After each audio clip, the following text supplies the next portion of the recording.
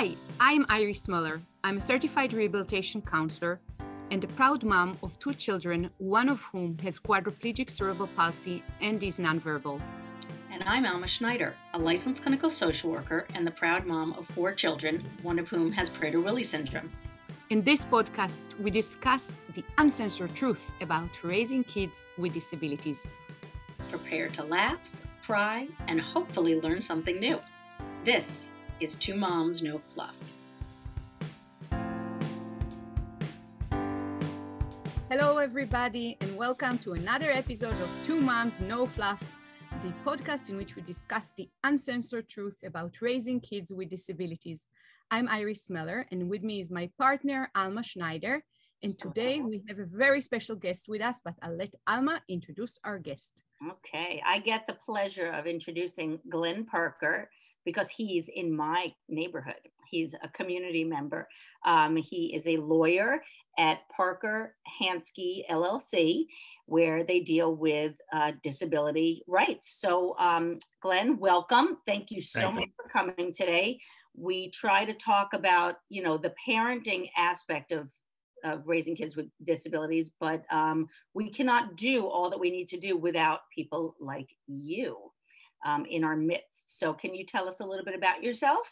Sure. It's really my pleasure to be on. And I think, honestly, what you guys do is great. There's a desperate need out there for this kind of information to be put out and, for people not to feel alone when they're going through this. And that's really where you come in and sort of where I come in as well.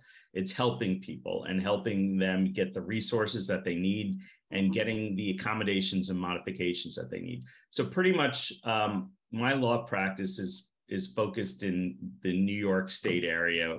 Primarily, we do New York City, Westchester, and Long Island.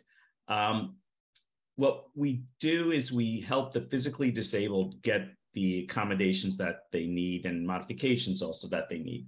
So it goes in 2 phases, really, that our work. One is we represent a number of organizations with their missions, such as the Fair Housing Justice Center. So what they will do is they will send out testers, which for some people out there that don't know what a tester is, you may have heard, it used to be back in, years ago, they would send out one African-American couple to see if they can rent an apartment. And then after a day later, they'd send a Caucasian couple out to see if they can rent that apartment. And lo and behold, they get 2 different answers for the same building. That is what testing is. And it's to see if a building is complying with the law, because the law, as all of us know, prohibits that kind of discrimination. You can't make a choice based on race. Now, the law has been extended over the years to various other protections. And one of those is for the disabled community. So if a person has a physical disability, a developmental disability, any of those kind of things, those are protected. So a landlord cannot come in and see a family with a child who, let's say, has some sort of developmental disability that doesn't act within the spectrum of what they would consider normal. And they say, something, I don't want that kind of child around in our community here. That's not appropriate. It would be too much of a bother. So we're not going to allow that person, that family to enter. That's discrimination. And that's the kind of work that I do in terms of suing buildings to make sure that kind of stuff does not happen. Sometimes the building will have a policy, let's say, about emotional assistance animals.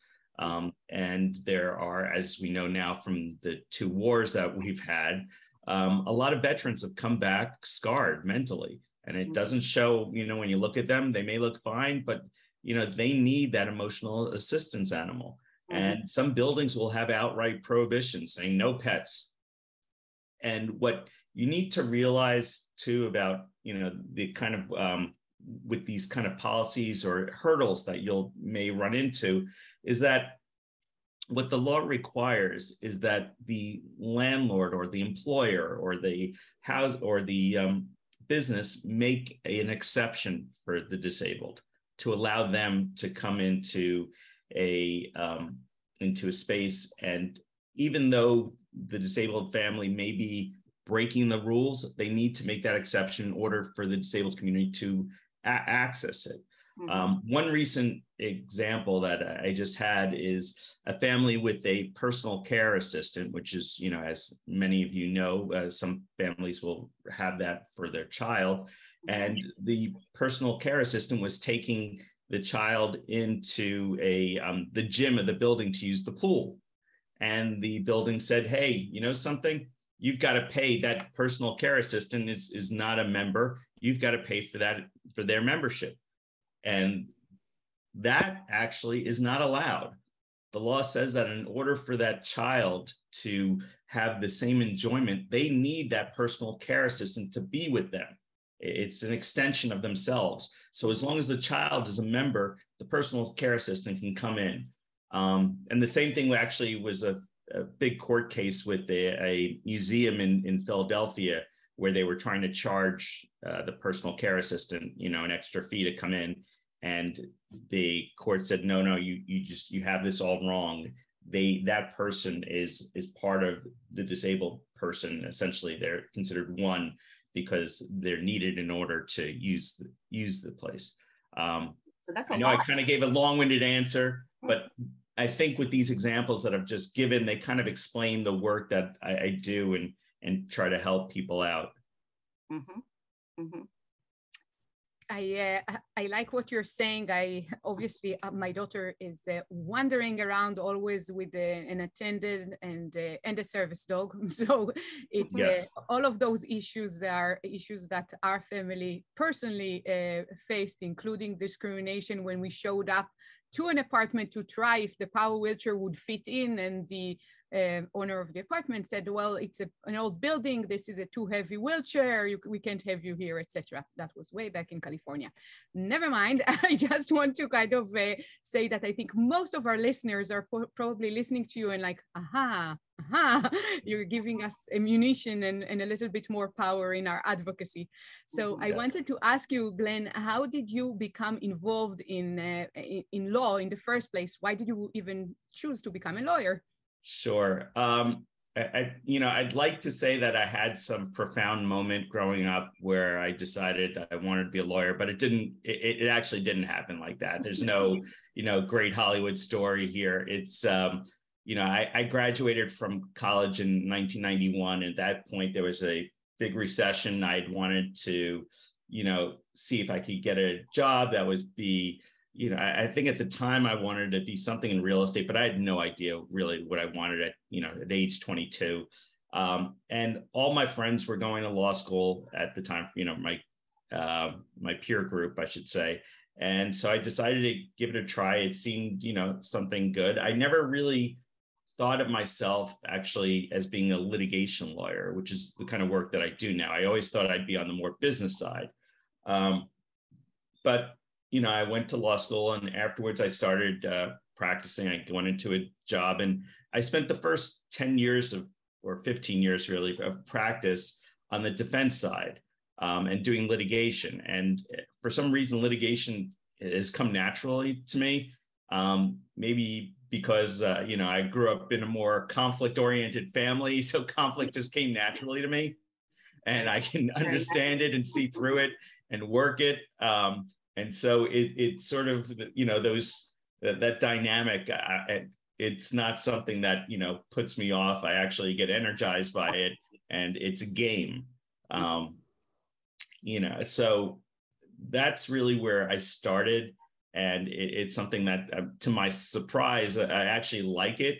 You may hear a lot of lawyers, oh yeah, I'm not crazy about it. And, it pays the bills. It's a, prestigious job.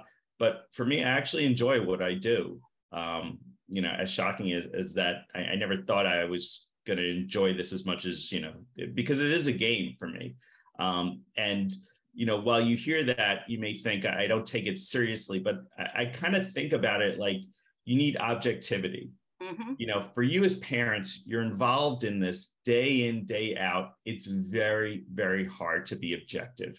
Mm-hmm. Okay. And so when it's kind of like when I see a doctor or surgeons, and I hear surgeons talk about like they just see a body. They don't know who it is. They just see a body and they go to work. And for me, I look at, a lot of times as the work I do with, the cases are just individual cases. And so like I can look at them without all the drama and the emotion involved and see, all right, how am I getting from point A to point B and getting the results I need without, the feelings of hostility and the feelings of needing to, some people want to inflict pain on the other side. And, you just try to push all that stuff aside and say, listen, at the end of the day, you really need these things and focus on that. And so that's, what I'm able to do. And I enjoy it. The biggest part that I actually, really love is every, about like once a year, I get a phone call from a client crying that they're so happy that they finally got what they needed to get.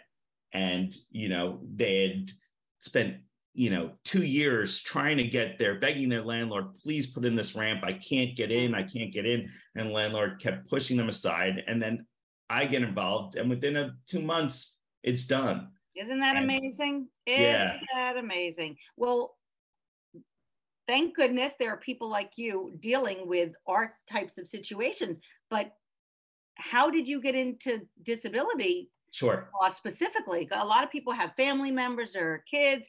What was your journey to come to disability rights? Yeah.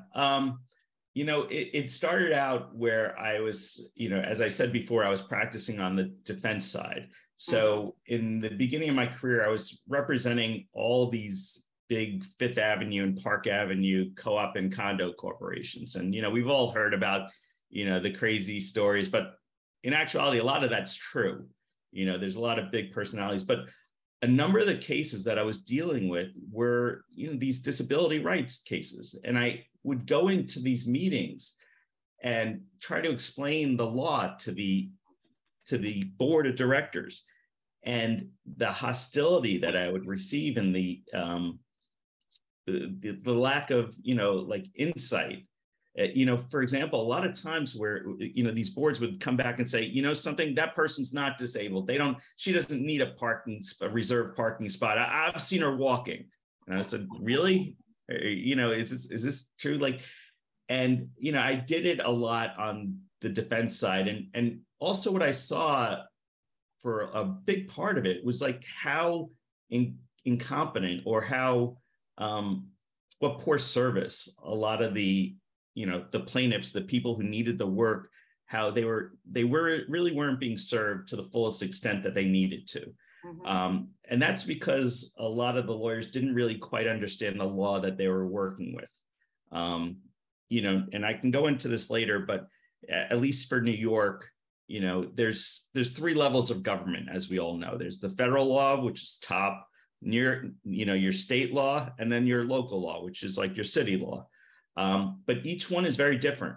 And for example, in New York City, the New York City law is, provides so much more protection than what the federal law does.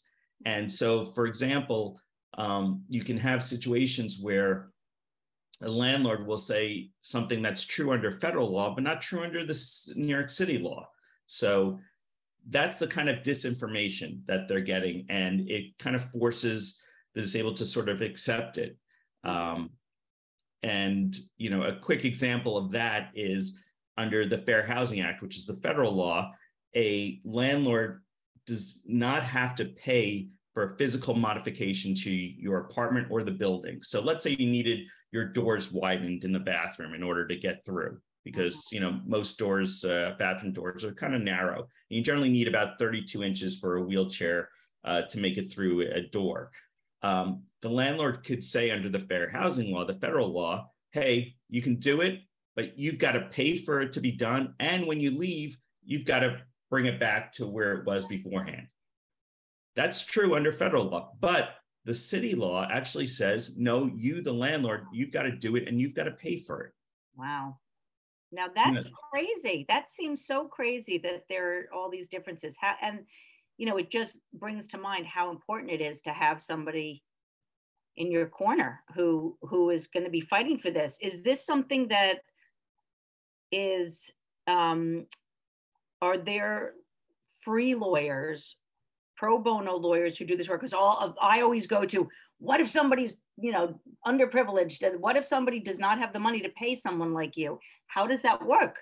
So that's one good thing about the law, which is at least the cases that I work on, we are able to work on a basis where the discriminator, the landlord, the employer, whoever's discriminating against you, is the one that's responsible to pay the legal fees. And that's written in the law itself. Good. So a disabled person many times doesn't have to pay me a dime. And I don't take that. It's not like I bill them. It's called fee shifting under the law. But the law is specifically written that if the tenant or the disabled person is successful in their lawsuit, then the other side has to pay for it completely. And there are plenty of situations where not only does the landlord have to pay for my fees, but they also have to pay damages to the disabled person for the emotional harm that they suffered. If, let's say, they drag their feet in providing a walk-in tub or denied an emotional assistance animal for an unreasonable period of time, a number of months when the person needed it right away, that's something that they should be compensated for. So by and large, money should not be an issue to enforcing your rights. And, my advice would be that if you're going to retain an attorney, you should pretty much try to make sure that attorney is not going to be charging you. Okay. At least and that's for a discrimination case. Because those are the areas where the law understood that the disabled community is not very wealthy. In fact, most of them are on some form of government assistance. And so how could they afford a lawyer? It's law, don't get me started on, how expensive law is and how expensive, it is to litigate. It's obscene. But, something that's not your problem as a disabled, or per family with a person with a disability, that's not something that should be in your head. That shouldn't stop you, because a lawyer should be able to take your case without taking any money from you. Okay. And once that sinks into here, you realize, oh, yeah, I the can world do is our this. oyster in terms of exactly. I should be able to do it. And part of it also is, a good lawyer will listen to you and tell you if the case is worthwhile or not. Because, where you look at it, it's got to be something where, if I lose the case, that's all on me, So, I picked my cases very carefully. And because of that, the chances of success are much higher for what I do. So next question. My next question to you is, what do you find is the most challenging part of your work? Okay. I think it's the kind of work I do is, I'd say writing, it varies. Like most lawyers in the very beginning are when they practice, very nervous about everything. They're nervous about going to court. They're nervous about doing a deposition, and nervous about a trial.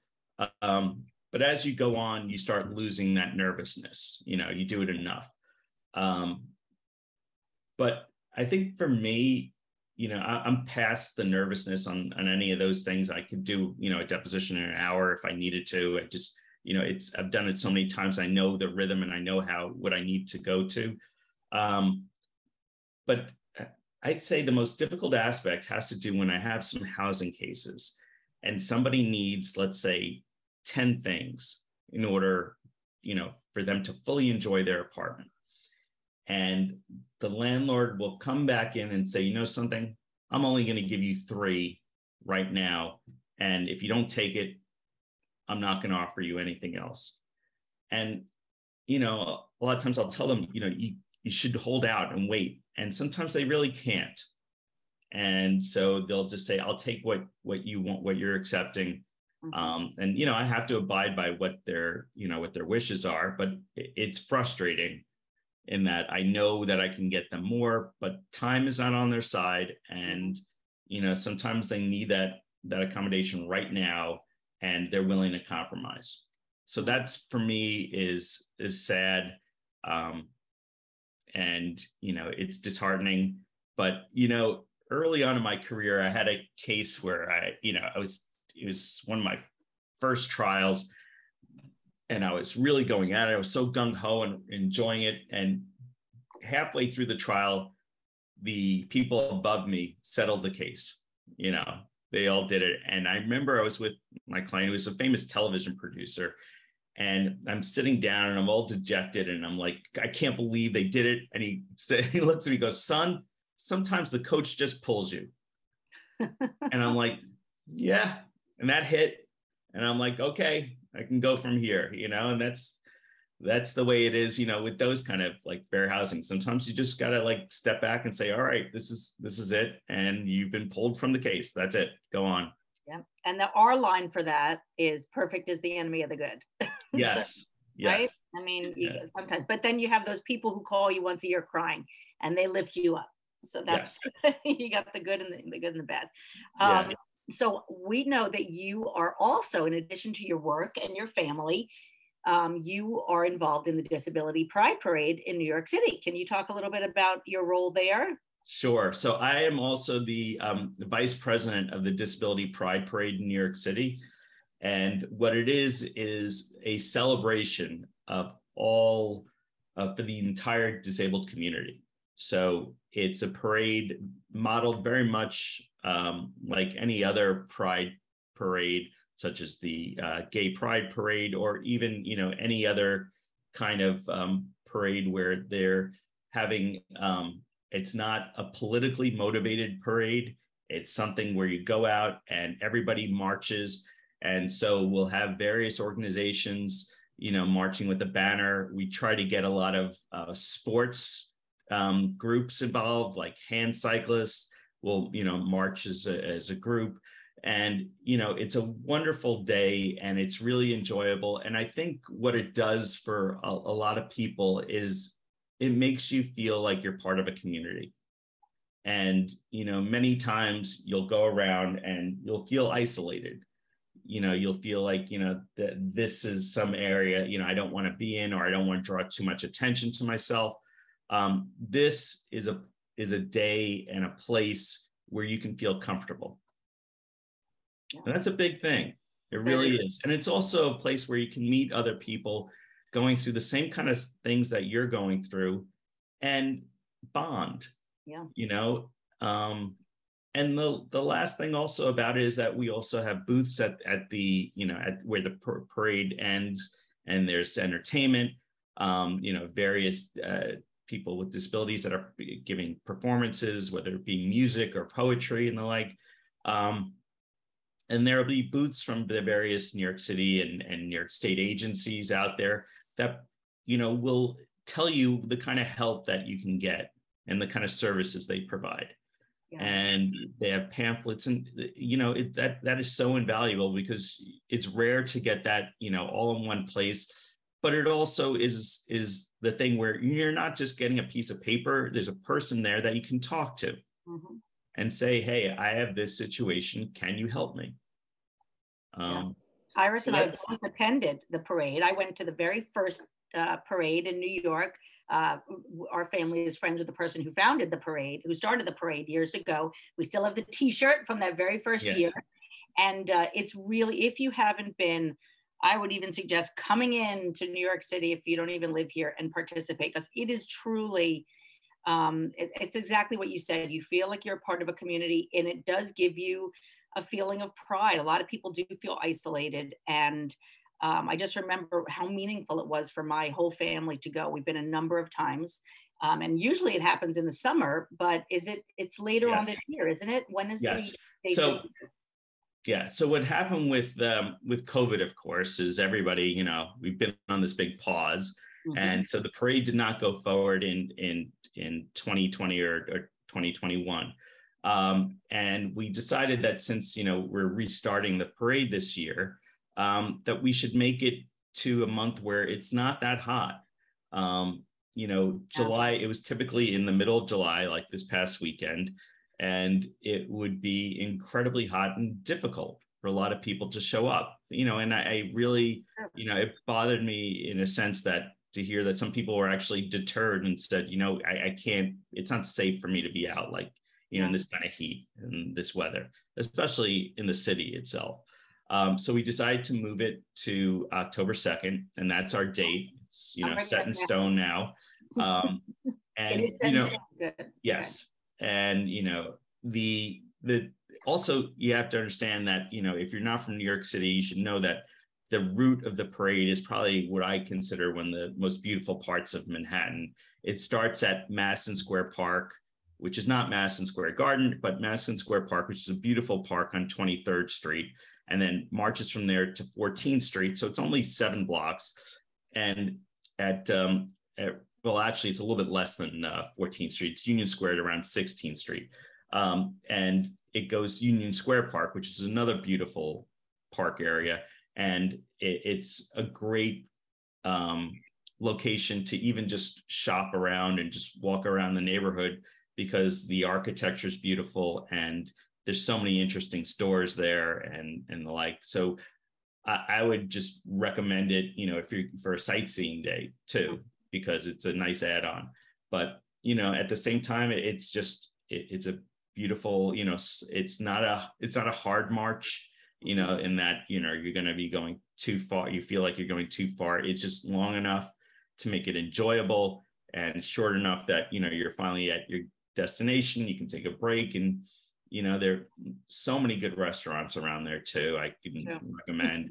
And I love that people, just like in any other parade, if you remember, Iris, people are on the sidewalks screaming and clapping for the people who are in the parade. And it's, how often do people applaud people with disabilities and their floats? I mean, it's really, it's not like a pity thing. It's like, yeah, you go. It's a really beautiful day. And I'm glad that it's not a summer, because it has been very hot every time we've gone, like exactly. Hot. So yes, we heard that from the community. That was the big thing that we heard from the community, that the July parade was always too hot. And we took that into consideration and said, something, let's really, let's try October. And I think October 2nd is generally beautiful in Manhattan. So the gods should be looking down on us, and it should be all good.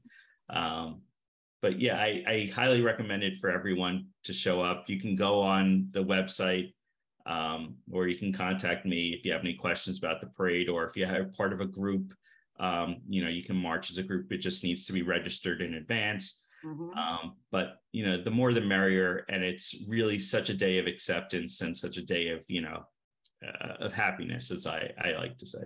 Yeah, and the New York City Parade inspired us to start one in Montclair. So now we have an annual Montclair Disability Pride Parade. So it's, a few of these exist, and we're trying to, it would be great if every city, every town had one. Iris, will you be starting one in Midland, Michigan? Definitely on my to-do list. High on my to-do list. I'm actually going to mention it today in my event. And I think that what the both of you said is so true. It's so empowering to be in a celebration day like that, that you feel that you are a part of a larger community, that you can meet other parents and other adults with disabilities that are advocates. And it's important also to know what's available around. And by meeting other people, you see other pieces of equipment that might be relevant to your child. You can chit chat with other people and learn a lot about challenges that other families are dealing with, and it helps you in your journey. I think my kids that attended a few times loved the day and loved the event. And when we were once abroad, when the Pride Parade, Disability Pride Parade was on, they were like very disappointed that we're missing out on it. So definitely a worthy event. Glenn, before we kind of end our conversation today, I have a final question for you. I think, Alma, maybe you have another one afterwards, but what is your recommendation for parents? How would you encourage parents to be better advocate for their children with disabilities? I know you have a lot of experience, and what can the average parents do to kind of excel in that field? You know, I think it's, you know, some people use this term, I'm sure all of us have heard of the term networking, but I like to think about it, you know, as to applying for parents, is that talk to other people, talk to everyone, because you'd be surprised what other people know or who they know and how they can help you. I also would say that, you know, for anybody's situation, a lot of times you may think that there's only one option available to you, but if you ultimately search around and you find a professional to help you or some organization to help you, they'll show you another 5 options you'd never considered about, and those can be very helpful. You know, there's, at least in the New York City area, there's the independent living centers. You know, there's BCID in Brooklyn. There's Sydney CIDNY in Manhattan. I mean, you can find these organizations if you do a simple web search. Try to get involved with a community for wherever you are, and, you know, get the advice of that community, because the larger you make your community, the better you're going to serve your family. And, you know, that's something that I've, you know, you know, they say knowledge is power, and yes, Google is good, but, you know, it can take you down paths that are just, you know, rabbit holes. It's best to get real advice from real people dealing with the same situation. So find a support group. I know Alma has something like that she does, and that is so invaluable, because that's exactly what I'm talking about. You go to one of those kind of meetings that, you know, Alma has, and you have the group, and somebody's going to have an idea there or something that they're going to mention that you're going to say, wow, that's great, I could use that too, and that would help me. So, you know, the biggest thing is, don't do this alone. Okay. There's resources out there to help you. You know, in this day and age, there are groups, and you can find, you know, even if you're in some isolated community, you can find some group on the internet that can help you. We have one.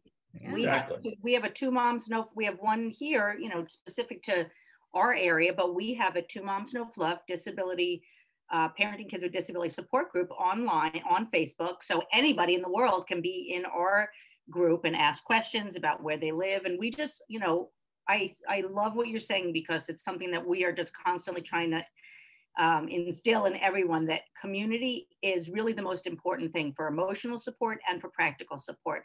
There's more power in numbers. It's the hive mind, where everybody contributes something that they've learned along their path that they can share with other people. And we always say, you don't know what you don't know. And if you have someone there who's had even a somewhat similar situation, you're going to learn something that you didn't know existed. And we're all going to move policy if there are a lot of us working together. So I'm really glad that you mentioned that as like the number one thing to really. Yeah, I couldn't stress it more. And Alma, and you know, I know just before I was talking about getting information, but you Alma, you said something that kind of hit me, which is, I think, the emotional part about it too, for people. Yes. To feel that they're not alone in the struggle, and, you know, to have somebody that they can, you know, share their feelings with, that's somebody that's actually going to understand what they're saying. Yeah. You know, it's not going to be somebody that, you know, you talk to that's not living it. Yeah. So you're living it. And if you are with other people that are living it, it's going to make you emotionally feel a lot better and charge you up to tackle whatever issues you have. Yeah, and that is such a key point. And we always talk about, like, you have to put your oxygen mask on first, and having the emotional stability and comfort. Yes. Your situation is going to allow us to be more focused and be able to get the services that we need for our kids. If we're not, I love what you said early on about your objective. You are in this you have the objectivity, so you don't have the hostility or the pain that the families have. So you can oftentimes have a clearer mind to do what you need to do, because you don't have all the, it's a proven fact that if you're so caught up in your emotions, you cannot think straight. Like, it's really hard. So we as parents have to calm ourselves, and people who have disabilities, we really have to brace ourselves for IEP meetings and going in for the fight. And I'm sure you have to do that as well, but not as much if you're not living it. So it's so important to have people who get it and be able to move forward from a calmer, I'm not going to ever say calm, but a calmer place. So thank you for doing the work that you're doing. If people want to contact you, we're going to be, we'll post, the episode on social media, but right here, can people reach out to you if they have a question? Sure, absolutely. What's your contact? Yeah, so the best way to contact me is by email. Okay. So my email address is GHP, that's Glen Howard Parker, at parkerhanski.com. That's PARKERHANSKI.com. And, just shoot me an email, and I can generally be able to respond fairly quickly and point you in the right direction. Great. Well, thank you so much. Iris, anything else you have for? No, I just want to thank you again for your time and the information you shared with us and our listeners today. That was really important. And I am grateful to you doing the work that you do and helping the disability community one person at a time. Thank you. And we're so lucky we have him in Montclair, New Jersey. Well, I could be anywhere right now. And, so that's the way it is. But really, thank you guys for doing this, for, reaching out to people and, making their voice heard and making them feel like, it's not just them. So you guys just do something wonderful, and I'm happy to be part of the community. Thank you. Thank you. All right. Well, if anybody has any comments about things that they've dealt with disability rights, please put it in the comments on our Facebook, Instagram page, and we will see you next week. Thanks for being here. Take care. Bye. Bye. For more information, please go to www.twomomsnofluff.com. Thank you. If you like this podcast, please subscribe and give it a 5-star rating so more people can hear it. Thank you.